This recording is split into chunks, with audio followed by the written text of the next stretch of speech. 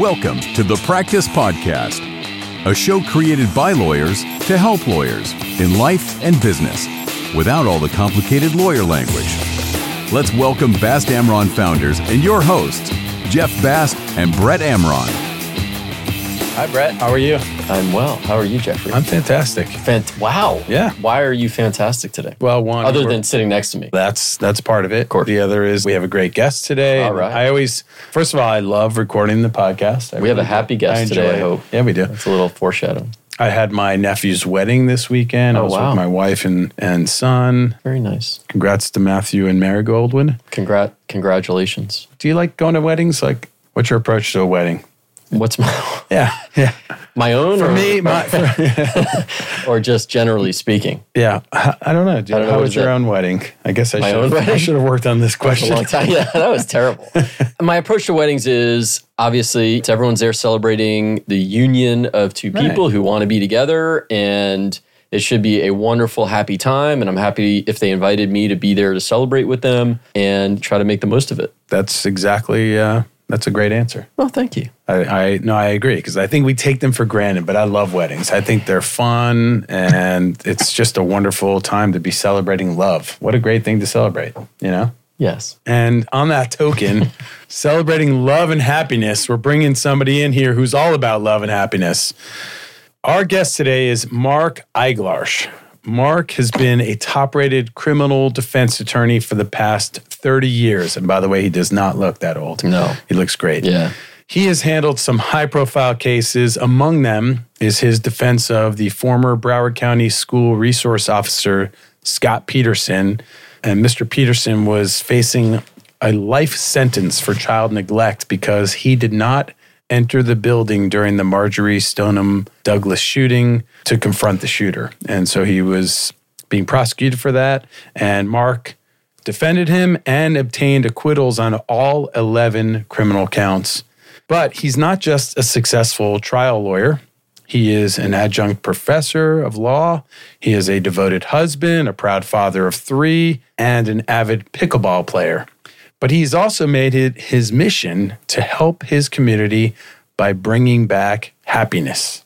He is the author of the popular book, Be Happy by Choice, Happiness Guaranteed or Your Misery Back. Great title. And you also may know him from his many local and national television appearances where he serves as an on-air media expert. I see him on TV all the time. Mark Eiglarsh is everywhere. Welcome, Mark. Welcome, Mark. Thank you, my friends. I'm on TV all the time because I love wearing makeup.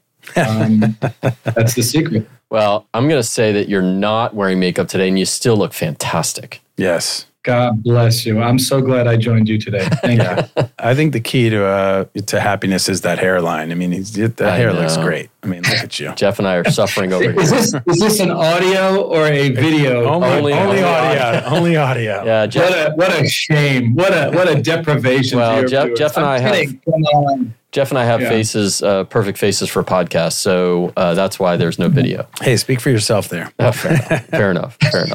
Mark, so you're a criminal defense lawyer. Can we talk about the case that we mentioned, the Peterson case? I know it's a sensitive topic. Yeah, and we don't need to get into the details, the messy details of the case itself.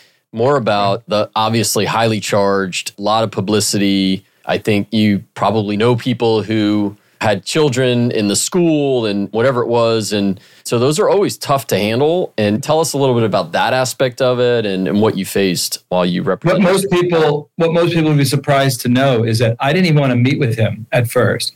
I'm like, what's the point? I'm not going to represent some guy who I have been sold by the media to be some coward of Broward. I had already been representing one of the victims who used one of her classmates as a shield as bullets were riddling by. She used his body. He had already been killed. So she used his body to protect her. Jeez. We went on Today's Show with Megyn Kelly. We talked about what she went through. I was already a victim advocate. So what am I going to be doing representing this guy? But he convinced me to meet. He then told me things in that first meeting that I said, you know what, if half of what you're telling me can be proven, I have an obligation to be your lawyer. And this is why I got into this business. If half of what you're saying could be true, and everything he told me was true, you could read the transcript in real time of things that he was saying where it was clear he didn't know where the shooter or shooters were located because of the pronounced echo and reverberation. I then looked at the testimony of all these witnesses, students who were right there with him. They thought the shooting was coming from hundreds and hundreds of yards away. I knew that I was dealing with an innocent guy who had been thrown under the bus by his boss, former Sheriff Scott Israel. And it was so clear to me. Now, I have nothing left to prove. I'm not trying to convince anybody that he's innocent. We're not going to get into the weeds. I'm just letting you know that in 31 years, I had never had a client that was this clean, that deserved our praise and our thanks for 32 years of being a decorated officer who had won many awards.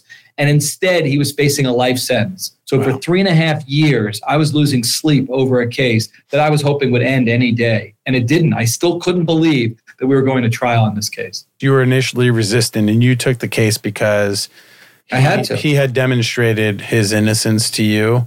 But yeah. I assume that information was not information you could share with your friends and colleagues. And so did you face backlash from the community? I could share, and I did, but nobody really believed it. At that point, he had had years of the media hounding him and making him out to be the bad guy, the coward of Broward. I didn't believe it at first. I mean, even as I'm taking depositions in the case, I'm going, okay, maybe there's something that I don't know. I really believe that at some point I was going to be presented with evidence of his guilt. At some point, I still believe that because I talked to some of the civil lawyers who had also had a head start. And they're like, he's a piece of you know what? Don't you dare represent him. And these are people that I knew and trusted. And boy, was it just the opposite. Well, it's amazing. A testament to you for having the courage to stand up for what you felt was right.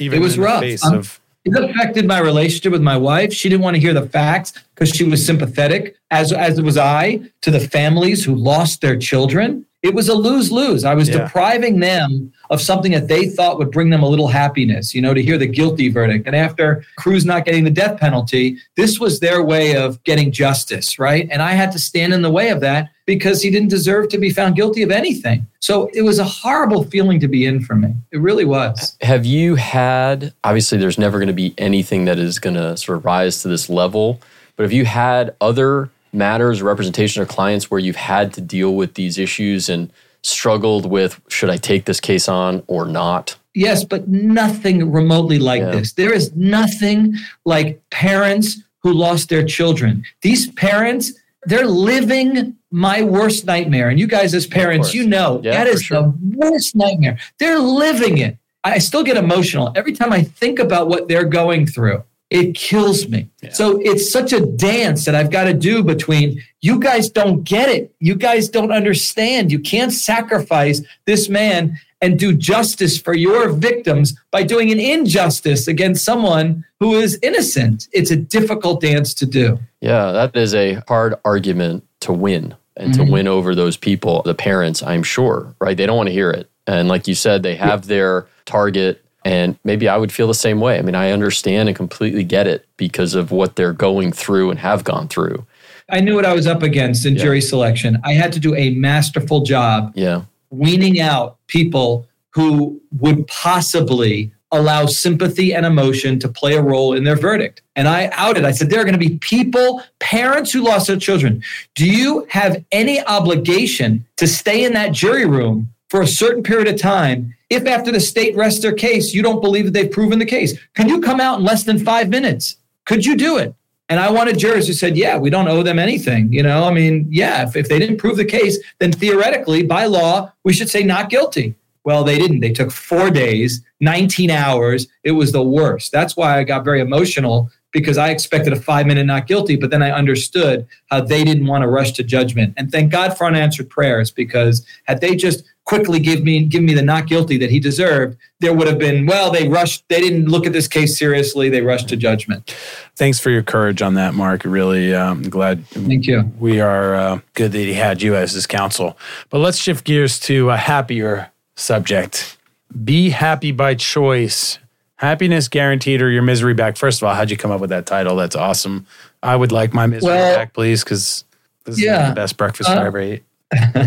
Listen, I don't profess to have an original thought, right? So any title or any idea in my book, I would have gotten somehow would have been influenced by the many things that I did when I went through tremendous pain, which I consider to be growing opportunities throughout my life. We all go through pain, and I think it's phenomenal. I don't look at pain as a bad thing. I look at it as, wow, what a growing opportunity. It doesn't feel good when I go through it and listen, higher power, I'd like to have no more of that. But you know what? If that's what comes my way, I got to grow from it. And so I didn't want to write a book. I wrote a book because I had to. Like, I was doing all these things that were making me feel better, that were helping me take control of my life. And I needed to get out there and tell people how to take control of their lives. Was there a triggering event that led to this? I mean, obviously you were going through some internal struggles. We all do, dealing with life and frankly, the being a lawyer and being a dad and being a husband. And I mean, it's hard. And life is hard, but you have to sort of overcome, right? That's what we do every day. But was there one event or a series of events that led you to, hey, I got to write this book, I got to do it? Well, I'll give you the quick thumbnail version. So we were halfway through our first pregnancy. I'm kissing my wife's belly every single night. I'm speeding up the story just in the interest of time. We went in for a routine sonogram. The only thing I didn't want to know was the sex of the baby. Why? Because my wife said I want to be surprised. I'm like, well, it's either a boy or a girl. It's not going to be a llama, you know? But you got happy wife, happy life. We go in, don't tell us the sex of the baby. Next thing I know, as the guy's doing the sonogram, you see his whole demeanor changes. He goes, you need to go for a second level sonogram right away. Turns out that our baby, the brain, was growing outside of his skull. We learned it was a boy, which meant that he was not going to survive outside of the womb at all. So our baby was otherwise healthy, just the brain was literally growing outside. It's called encephalocele. It's a rare neurological tube disorder that affects a fraction of 1% of babies. So we literally had to terminate our baby at about 20 weeks. Oh, it was the absolute worst. We didn't know how to grieve together. I was like Tony Robbins-ing this shit. Come on, let's go. Come on, we can do this. Well, we'll get pregnant again. Don't you worry. Not allowing my sweet wife to grieve the way she wanted, being judgmental. Then I get a puppy. I bring home a puppy. We had just finished renovating our home. We didn't need a puppy, but we put all that love that we had for that unborn child onto that dog that freakishly ate a softball that got stuck inside, had surgery, and died because she couldn't digest, like a series of events in such a short period of time. Plus, my wife was struggling also with her own demons at the time. She writes about that in her book.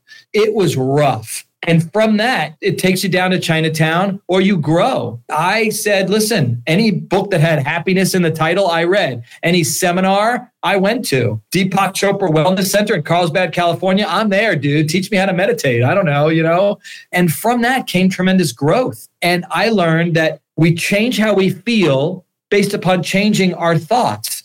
And we need to be mindful of the thoughts that our brain is sending to us. My brain, that I call Biff, right? Because my brain's been sending me thoughts and bullying me like Marty McFly has been bullied by Biff.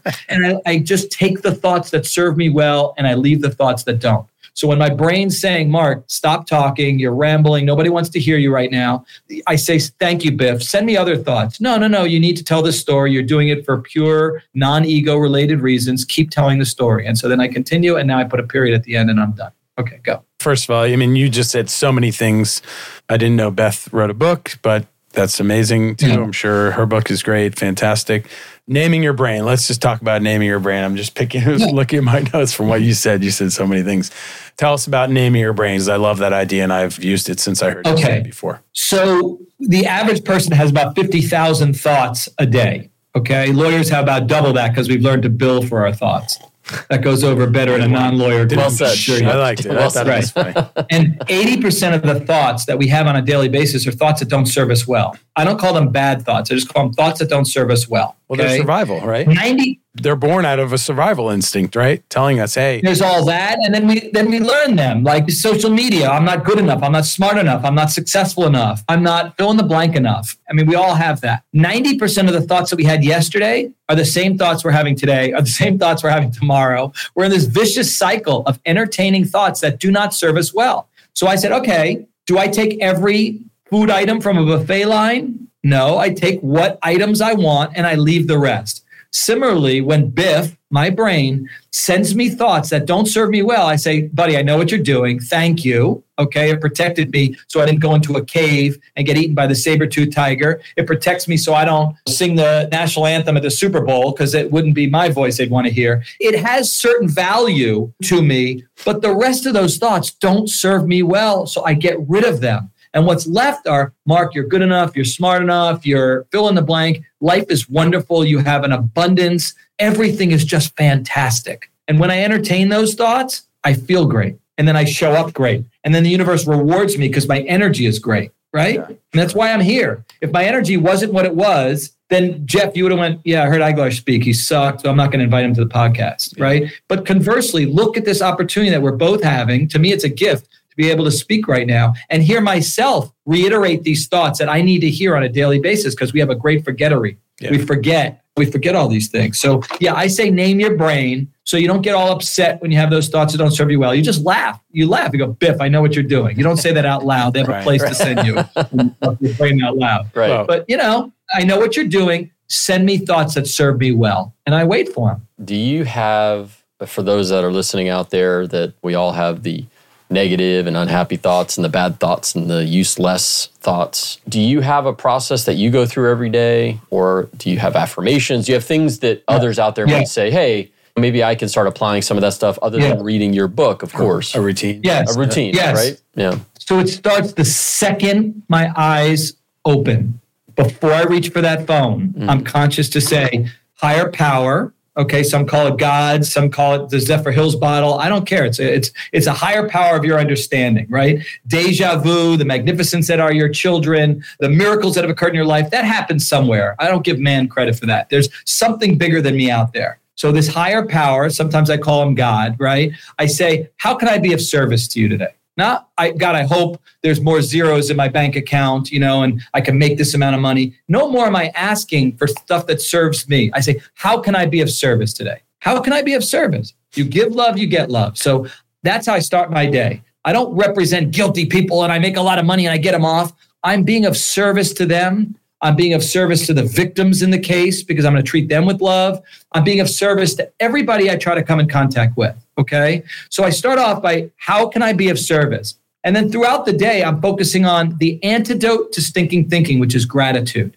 Gratitude. Not what do I lack, but what do I have an abundance of? What am I grateful for? You can only have one thought at any given moment in your head. So if it's, I wish I had more money. I wish I had this. I wish I had that. That's lack. But if I'm so grateful that I had a meal. I'm grateful that I just took a breath. I just took another one. I'm so grateful to have my wife in my life and I can spend 10 minutes alone on each one of my kids. So the more I'm focusing on gratitude, the less likely I am to have stinking thinking. And finally, when I go to sleep, and I'm just giving the short versions, I meditate, I exercise, I do a lot of stuff. But before I go to sleep, before I close my eyes, I open up my iPhone, I go to the notes section, and I write the top 5 things for which I'm most grateful. You do not have to do 5, you can do 3. Studies show that 3 work fine. So now instead of having all that worry about the next thing that's going to happen tomorrow or all the worry of your day, you're filling your head and you're reliving the experience. Wow, I'm so grateful that I got to sit down with Bast and Amron on their podcast and share to the world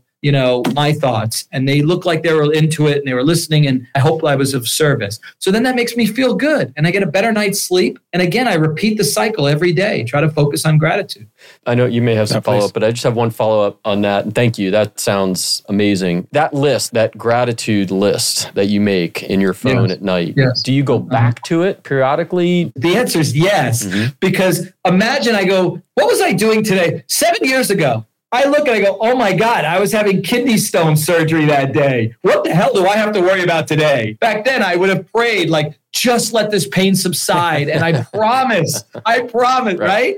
So yes, I do go back. And by the way, 2 rules to the list. Number 1, you can't repeat yourself. So what started probably 10, 15 years ago as I'm grateful for my wife has evolved to I'm grateful for my wife for cooking a healthy chicken teriyaki dinner for me with broccoli and allowed me to rub her feet on the couch while we watched a Dateline murder mystery about a woman who kills her husband. It's that specific. Wow. So it becomes a journal. And the other thing is you want to be very specific and not repeat as I just did. Yeah, I like it. I'm a believer. I was actually going to ask you about what role gratitude plays in all this happiness. And I'm glad you steered it there. And Brett and I We talk a lot about gratitude. We did a podcast episode around this time. It was, I don't know when it was, but it was around Thanksgiving, and we did an episode about gratitude. And it's such an important part of happiness, like to just appreciating what you have versus focusing on what you don't have or what's lacking or what's wrong with things. And I do the same, very similar things, not in the same structured way, but I have found it helps me shift my focus in a more positive light. If you're always looking for that to fill a hole, right, where you feel like you're lacking, I mean, you're never going to fill that hole, right? We all know that, because once you get the thing, it's like, okay, well, what's next? What's the next thing that I want? The goalpost moves. Yeah. Whatever Bass Amron made last year, you're like, okay, well, now we're going to move the goalpost. We're going to make this amount. Right. And it can't come from external sources, I've learned. Yeah. It can't, because no matter, if I could just get a national TV appearance, okay, did that. If I could just get on this show, like whatever the goals were, okay, I far surpassed it, and that didn't fill the void, right? Yeah. So what is it? Yeah. It's so much more simpler. It's literally about stopping my car, handing a $50 bill to a guy whose tire blew out on the side of the road, and literally jumping back into my car and driving away. That does it for me, because it's a random act of kindness. That was me. You gave me 50. Well, you looked very unhappy in that beat down truck, Yeah. It's about random acts of kindness too. It's about trying to help people and just be of service again. And not looking for anything in return.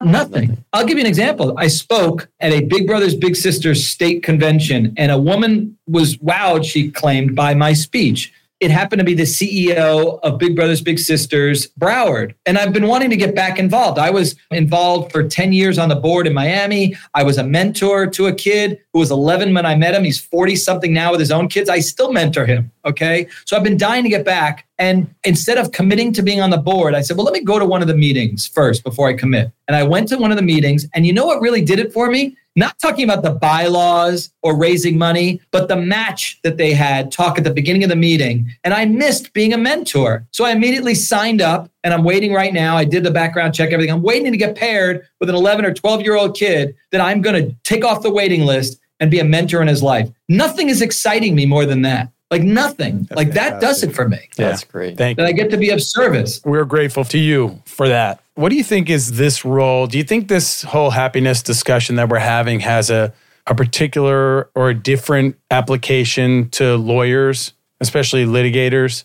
Do you think there's something, are litigators a special breed? Do they need their own version of this thing? No, this all works for them, but they have to get out of the way of their stubbornness, their skepticism. I was brutal. I didn't believe any of this stuff. I was like this, you can curse. Flaky, hokey, all this. I'm the most skeptical guy in the room, right? And I just said, enough pain brought me to my knees, literally and metaphorically. And I just said, okay, fine. I'll prove you wrong. I'll do all this stuff. And then I'll show you that doesn't work either. And an amazing thing happened. Like I started to get better. It started to work. Stuff that I preach is stuff I do on a daily basis. And I am not telling people to be happy. I'm not. I'm just saying that you decide your reaction to everything in life and how it's going to make you feel. You decide. In other words, when my mother was dying of cancer, my dearest friend in the world, I wasn't clicking my heels. I wasn't thrilled. I was choosing to allow myself to feel what I needed to feel for myself. But at some point, I said, okay, enough. That's it. Right. That's it. I'm done. Okay, she's not going to be at your kid's next bar mitzvah. She's not going to be at the next play that they perform at. Okay, she'll be there in spirit. Let me change my thoughts to change how I feel. And then I'm telling you, the pain, I don't feel the loss of her. I don't. She's still with me. I feel her. She's watching this and kfelling. She's having nachas and joy. Yeah. In my house, it's very similar. It's you do you. You control yourself. You can't control other people. You can't control other people's reactions, what they're going to do. You just you do you, and that's the best approach. And so it's the same thing that you're talking about, which is you control your own thoughts. You give yourself space. You give yourself time. You do this. It's you. And it's not, I'm going to wait for somebody to come and save me. I'm going to wait for something to happen to me so I can be happy, right? Yeah, Aristotle said, take charge of your thoughts. Yeah. You could do what you will with them, right? And the metaphor also is if I had a hula hoop, I'd put it around you and I'd say, all right, everything in this hula hoop you can control. Everything else you can't. Right. But you've got to go through life to try, right? I tried to control jurors. I tried to control my wife, my kids, everyone around me for what I thought was for their benefit, right? Nobody needs to be controlled. Just be. Just like you said it perfectly. Just be. Be the best version of yourself you can be. And then that speaks volumes, you know? Right. I agree. And recognize that, I mean, this is going back to what you said earlier, and the whole naming your brain, is that your thoughts are not you.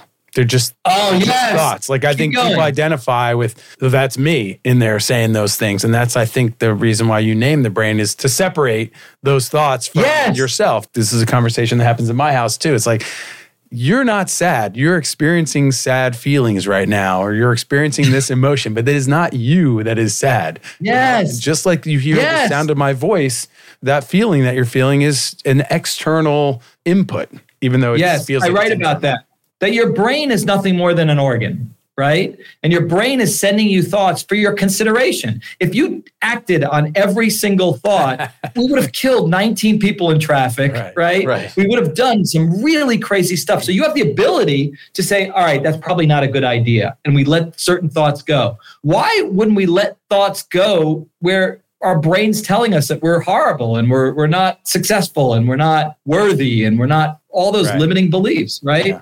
And I say that your brain is no different than any other organ, like your spleen, your colon, your lungs. In fact, the similarity between the brain and the colon is they both produce crap. That's a good one. I'm going to throw a question out to you, Mr. Bast. Oh, I'm not the guest. Have you named your brain? And if you haven't, what would you name your brain? I haven't named my brain, but I'd like to think about that. We'll put a pin in it. Yeah. All right. Stay tuned, audience. Yeah, looking forward. Yeah, that'd be great. Tell the listener. And you don't have to, but I'm telling you, the minute I did, it made a big difference. Right. You don't have to write down what you're grateful for, but when you really do put pen to paper or thumbs to iPhone, it does make a difference. And if you want a different outcome, you got to try something different. Yeah, it's funny what you said about making each gratitude item different each time. Is that something I have a gratitude journal, and I also have a little gratitude exercise, but the idea of thinking of something new each time, because there's a tendency, you know, I'm a swimmer, so I'm always thankful for the ocean, but sometimes I'm thankful for the lines in the bottom of the sea, or I'm thankful for a calm day, or I'm thankful for a rough day, or whatever it is. And so it is a struggle. But like you said, there are so many things to be grateful for that we just take for granted. The breath, the meal, the roof over our heads, the fact that we sleep in a bed, period.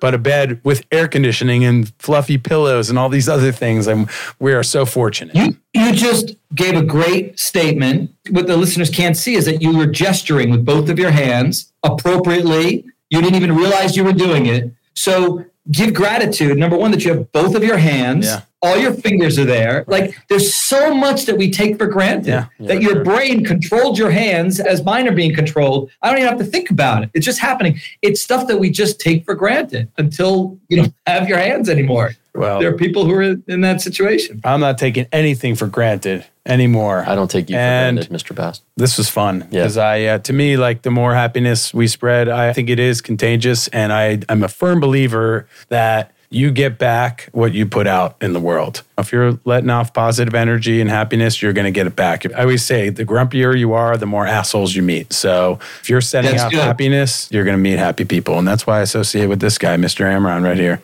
It's nice. I see the energy. It's great. It's wonderful. You guys are a good team. And I'm so glad you came on. Really enjoyed this. If you enjoyed this episode, please share it with your friends and colleagues and give us a 5-star review. Leaving a review helps other people find the show and helps us produce better content. And it makes us happier. Spread the happiness in the world. Yes. Mark, thanks again. Thanks, Mark. Appreciate it. Thank you. Nelson, thank you. I'm grateful for you, Nelson. I'm grateful for all of you. Thank you. I'm grateful for both of you. Thank you for having me on. Thank you, guys. For more information on this show and other resources, visit bastamron.com and connect with us on LinkedIn, Facebook, and Instagram @BastAmron.